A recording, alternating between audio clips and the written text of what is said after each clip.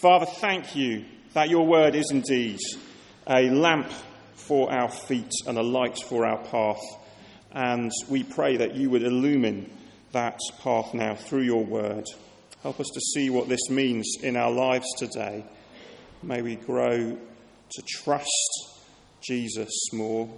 May we grow more like Jesus as we hear this. Amen.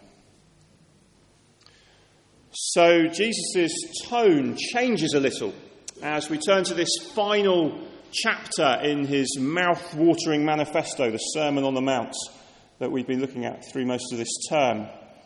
We've seen that this kingdom of heaven that we're invited to is a topsy-turvy place where the broken-hearted, the poor in spirit, the humble and the meek are the ones who are blessed.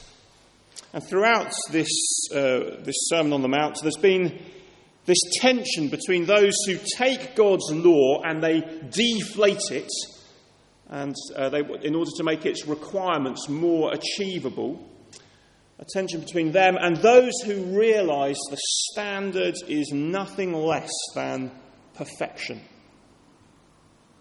But even so, that we are invited anyway into relationship with our Heavenly Father through trusting in Jesus. We're allowed to start living this extraordinary life. Relationship is at the heart of this Kingdom Manifesto. The Lord's Prayer is right there at the centre of the sermon in chapter 6. Our Father, Jesus says. The identity of those who belong in the kingdom is defined by those who relate to God not as a distant, uncaring tyrant, but as a loving Father. Last week we saw some of the things that threaten to spoil that relationship. One is getting our treasure in the wrong place, falling for materialism instead of real relationship with our Father, seeking his kingdom. And then from that flows anxiety, worrying about our circumstances rather than trusting our Father. Now, Jesus today has a further barrier to enjoying that relationship. It is the fruit of legalistic self-righteousness. So do you know what legalism is? It's where you reduce relationship to a bunch of rules and you try and use those rules to manipulate what you want. Sometimes we do it in human relationships. So imagine a marriage or even a friendship where one person says to the other, just tell me the rules that will keep you happy. I just want to know what I have to do to stay out of trouble. Right, so, okay, on Monday it's take the bins out, tick, okay, dishwasher on Tuesdays, hang the washing out on Wednesdays, flowers on Thursdays, tick. What do you mean you want to spend some time talking? You know, what do you mean you want to go out for dinner? You know, what do you mean you want to hang out together? You know, I've kept the rules. I've done what you asked. Now I'm free. Leave me alone. Now, I hope that doesn't ring too many bells. But that's not relationship, is it? It's rule keeping. And we do it with God. I've ticked the boxes. I'm done. Now I can get on with my life my way and ignore him because I've kept the rules. We might even say, I've been to church, I've ticked the God box today. The rest of the day is mine. The rest of the week is mine. Or it goes the other way. I've not ticked the boxes today, and I'm feeling miserable about it. So I better not try and pray then. To be honest, I better not be a hypocrite and go to church when I've been such a miserable failure. I'd probably just better give up. Legalism is a big problem for Christians. Actually, it's a big problem for non-Christians too, in a more subtle way. There's exactly the same attitude at work in so many of the ways we relate to each other in the world. And I say this of non-Christians, it's true of Christians too, because the world influences us. But we spend so much of our time demonstrating our worth to one another. So think about social media. It just magnifies this. There is the humble brag. You know about this? In fact, there's a whole Twitter account dedicated to pointing these out when people tweet in these ways. Here's some examples. Somebody says, I just did something very selfless. But more importantly, it was genuine. And I know it means a lot to the person in the long run. Hashtag so worth it. Somebody else says, that's weird. I feel too young to be flying on the corporate jet. Oh well, I'll get on anyway. Or somebody else says, it's funny how so many people say I look like Matt Damon. I still don't see it. Hashtag stunt double. Well, we know, don't we? There's plenty of examples like that. And if we're honest, we will be able to think of ways that we do exactly the same thing. Alongside that, there is so-called virtue signalling. You know, the idea that in almost everything we say, there's a kind of subtext. Look at me. I'm a good person. As I jump on the bandwagon demanding an end to the latest thing that society has deemed unacceptable. Now, of course, there may be good reasons to be on the particular bandwagon, whatever it is. There may not. But so often, actually, our concern is not the issue, but the desire to be seen to be saying something about that issue in order to be kind of accepted as as good, as righteous, whatever that means. That is legalistic self-righteousness. Self-righteousness is where our standing before God or before one another depends on our deeds and actions, not on promises, not on love. And here it is saying, those who keep the rules are in, those who don't are out. And if you don't, the mob on Twitter or wherever will not hesitate to ostracise you. So it's an issue, legalistic self-righteousness is an issue for Christians, it's an issue for non-Christians, and in these verses Jesus shows some of the consequences, how legalistic religion and self-righteousness goes wrong. So first of all, if you look on the sheet, judgmental hypocrisy, verses 1 to 6. Do not judge, or you too will be judged, says Jesus. Now, it used to be said that the most well-known verse in the Bible is John 3:16. We have it on the wall. That's a verse people hold up at football matches and all that kind of thing. But I wonder these days, actually, if the go-to verse for many people out in the world, many non-Christians actually, is Matthew chapter 7, verse 1. It's the verse we love to quote, especially back at Christians. Or how dare you publicly defend the Bible's view of marriage? Don't judge. Jesus said so himself. Have you not read your Bibles, you Christians? Don't judge. End of. That's what Jesus says. But actually, let's have a look and see, because that is not actually what Jesus says.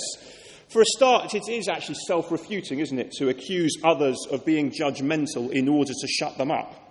It is, in fact, in itself, a highly judgmental attitude. I don't like what you're saying, so I'll quote this to make you be quiet. And then we'll see next week, if you come back then, we'll see that Jesus cannot mean that Christians are to be totally undiscerning, amorphous blobs, as one writer puts it, as Jesus tells his followers to watch out for false prophets, watch out for false teachers. You know, you've got to do some judging, you've got to do some discerning in order to figure who to listen to and who to ignore. And actually, when you think about it, some of the greatest achievements in society have come about when Christians have exercised judgment of one sort or another. So would Christian William Wilberforce ever have relentlessly pursued the end of slavery in the way that he did if he'd been persuaded that Christians ought never to exercise judgment of other human beings' actions? It's unlikely. But look at what Jesus says. When he says, do not judge, what's he mean? Well, you need to have two things in mind. First is the fact that you too will be judged. Verse 2, if you look at that. Now, he may simply mean that if you go around judgmentally criticising others, watch out, because they will do the same to you. If you give, you've got to be prepared to take.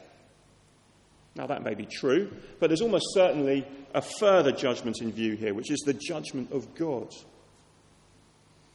It's so often self-righteousness that leads us to judge others. You know, we have a human standard in mind, and we smugly think, well, I measure up to that standard, but you don't. But if our standard is merely human, well, remember chapter 5, verse 48. or over on the other page, the standard is perfection, God's perfection. Who can say they measure up to God's standards?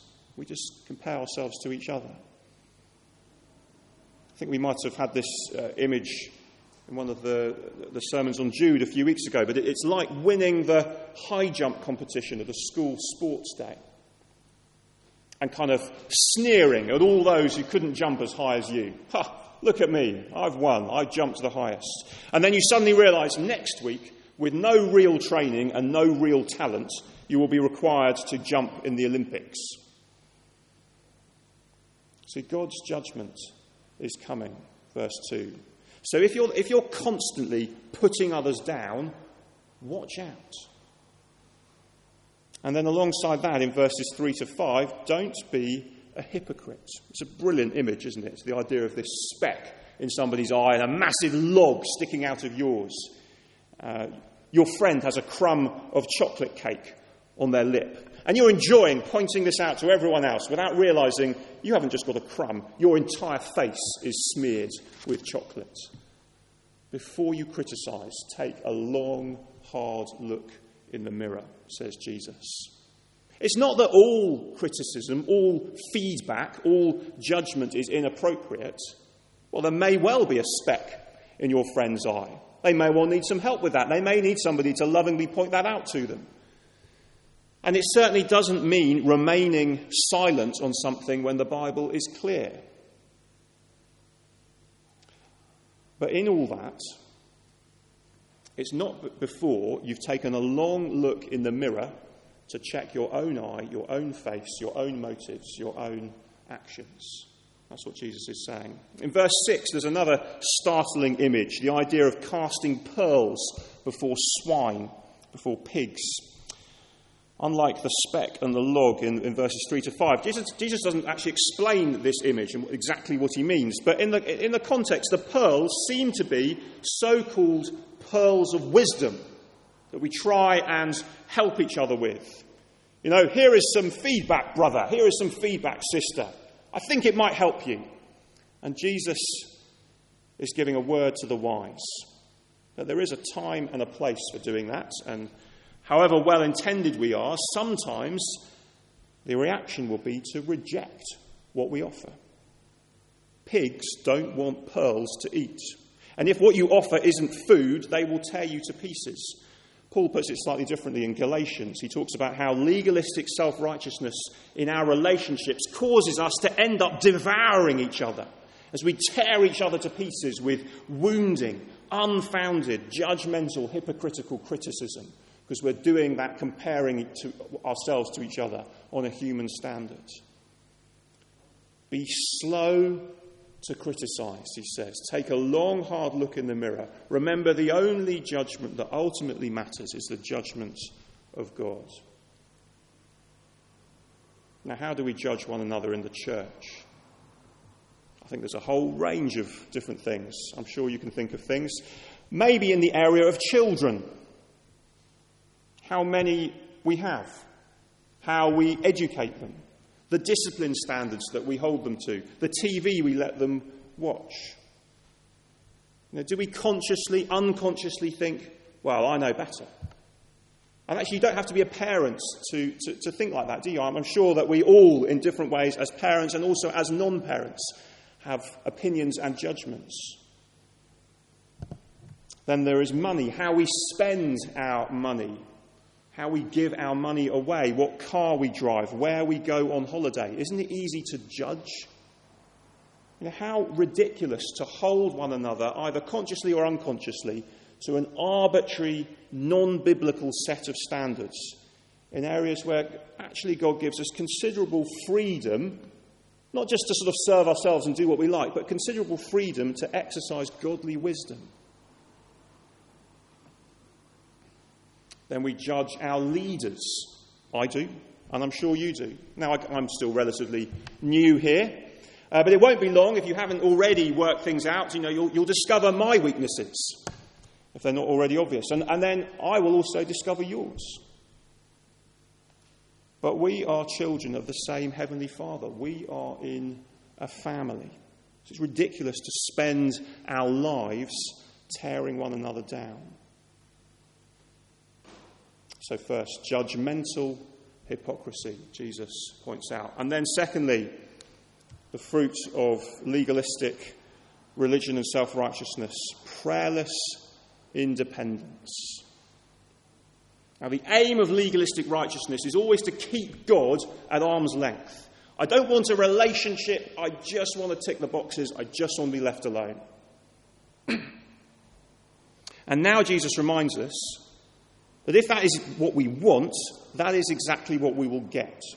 A life of prayerless independence. We won't pray because we think we don't need to. Well, I've kept the rules and there's nothing else to do. Tick. On with my life. I can do this by myself, in my own strength, or at least I'll die trying. Or, on the other hand, we won't pray because we think we're so hopeless that God would never listen to us anyway.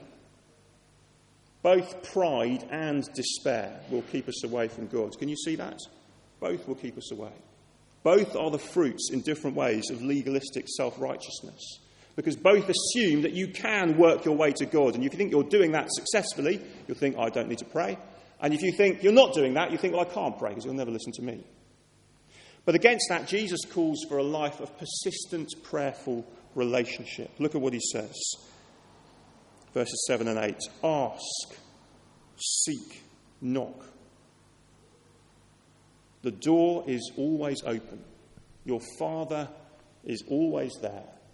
He will always answer.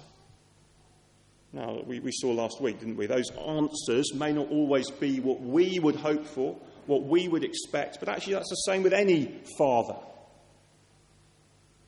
Dad, can I have sweets for breakfast? Can I stay up till midnight? Can I play football next to the bonfire? Well, in my house, the answer to those questions is no. If it's yes in yours, I'm not judging, but that is how it works, isn't it? You don't always say yes to children, and maybe when they're older, they'll realise why. It's the same with our Heavenly Father. You will be answered. The door will be opened. Maybe in the way you expected and hoped, maybe in a different way. And when that happens, it's how we think of him that makes the biggest difference. Is he stingy, capricious, changing his mind all the time, flaky, abusive even? Well, we'll never go to him in prayer if that's what we think of him. Is he extravagant but ultimately thoughtless, as if he's just going to say yes to my every whim? Well, then our approach to him will be arrogant, treating him like a slot machine. And then just being frustrated when the slot machine doesn't work. You know, press this button, pull this handle, say this prayer, out will pop the answer of your dreams. Well, that's how the machine is supposed to work, but it doesn't seem to be working for me, so I'll just give up. That's not the kind of father that he is. Look at verses 9 to 11, where Jesus explains this with another sort of startling image. Which of you, if your son asks for bread, will give him a stone, or if he asks for a fish, will give him a snake? Let's test this. Who's a father? Gareth. If your sons ask you for dinner, will it be roast gravel and mashed mud laced with arsenic? Could be. Well, I'm sure it wouldn't be. But here's the thing, you see. Gareth is evil. That's what Jesus is saying, isn't it? You, though you are evil, you know how to give good gifts to your children.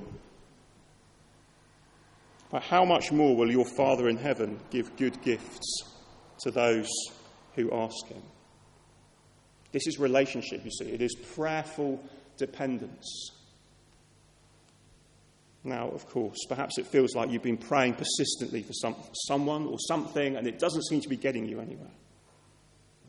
And it helps in those circumstances to keep the focus not on getting what you want, but on relationship with your Heavenly Father. See, it isn't about getting what we think is right.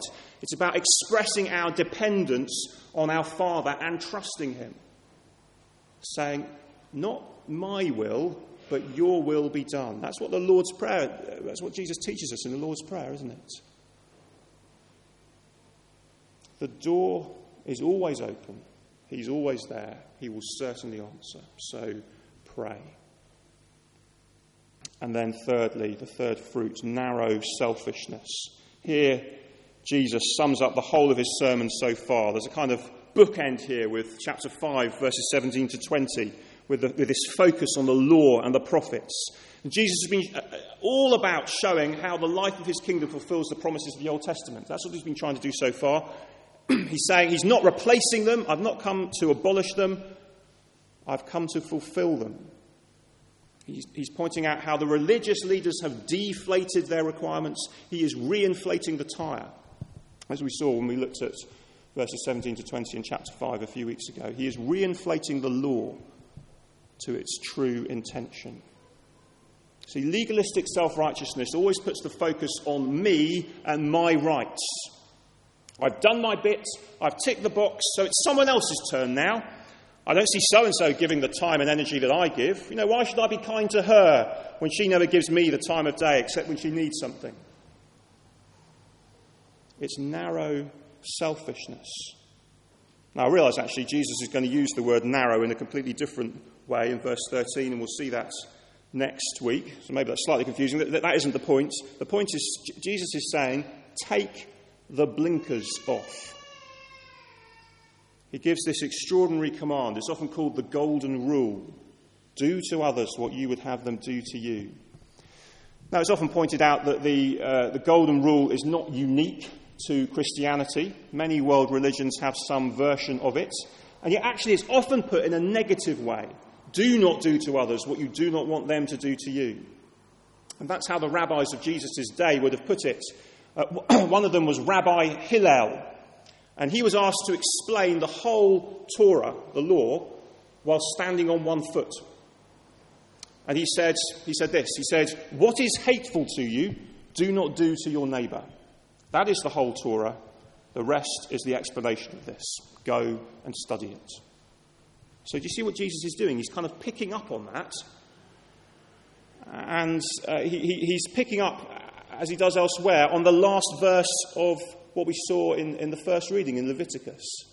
We had all those lists of commands, and you might have been wondering why we were reading this. But the last verse, chapter 19, verse 18, it's right there in the law, all along. Love your neighbour as yourself.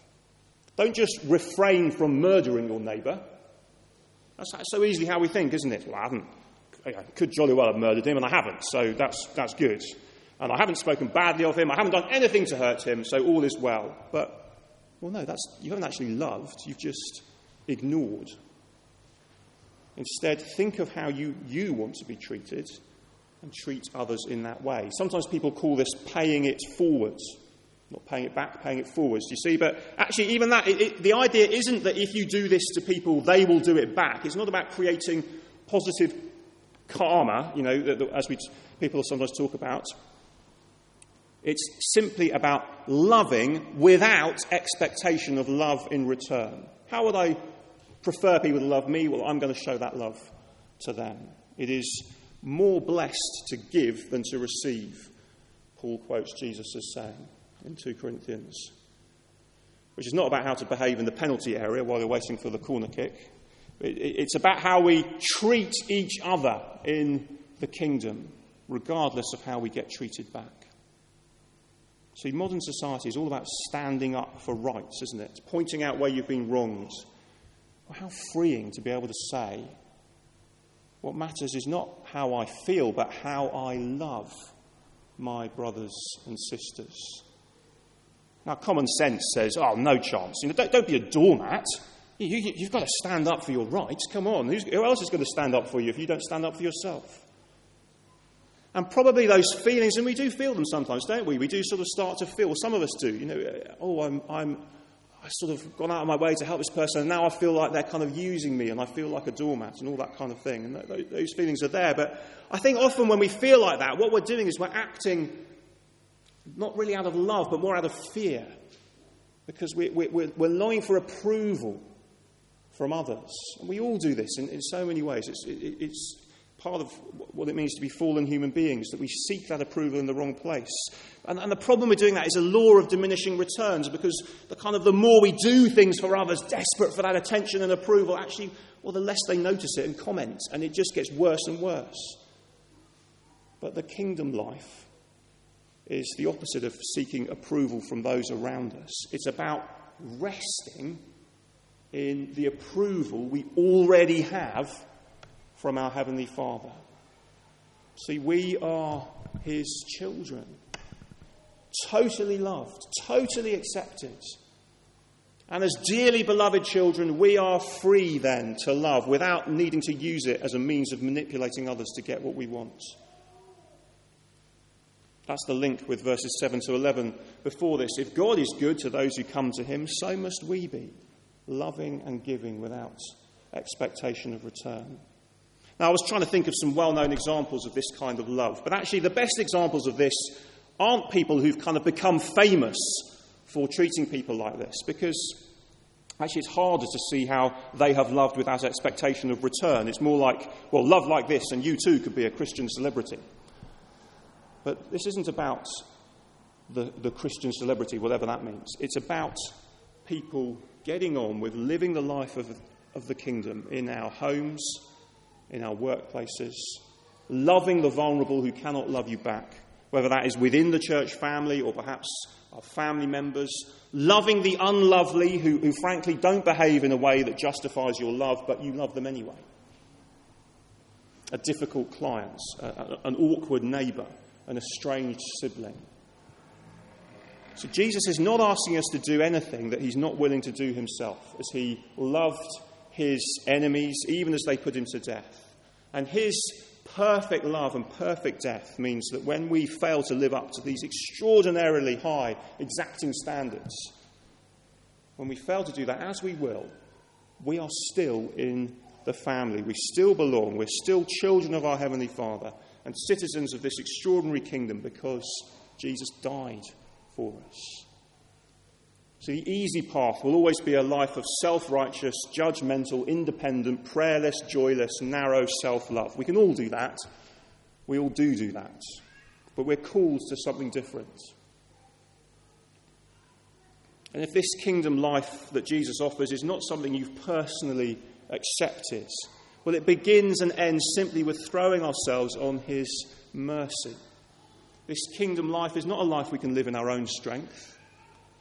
It's not just saying, sit up, try a little bit harder. It is the fruit that follows first trusting in Jesus and his death. And that's what he asks each of us to do. Let me encourage you to embrace that if you haven't already. But for all of us, let's dream big. Not of self-centered, ambitious dreams of self-made wealth and prosperity. But let's dream of this mouth-watering kingdom life of selfless, open-hearted love for others and dependence on our Heavenly Father. Let me pray.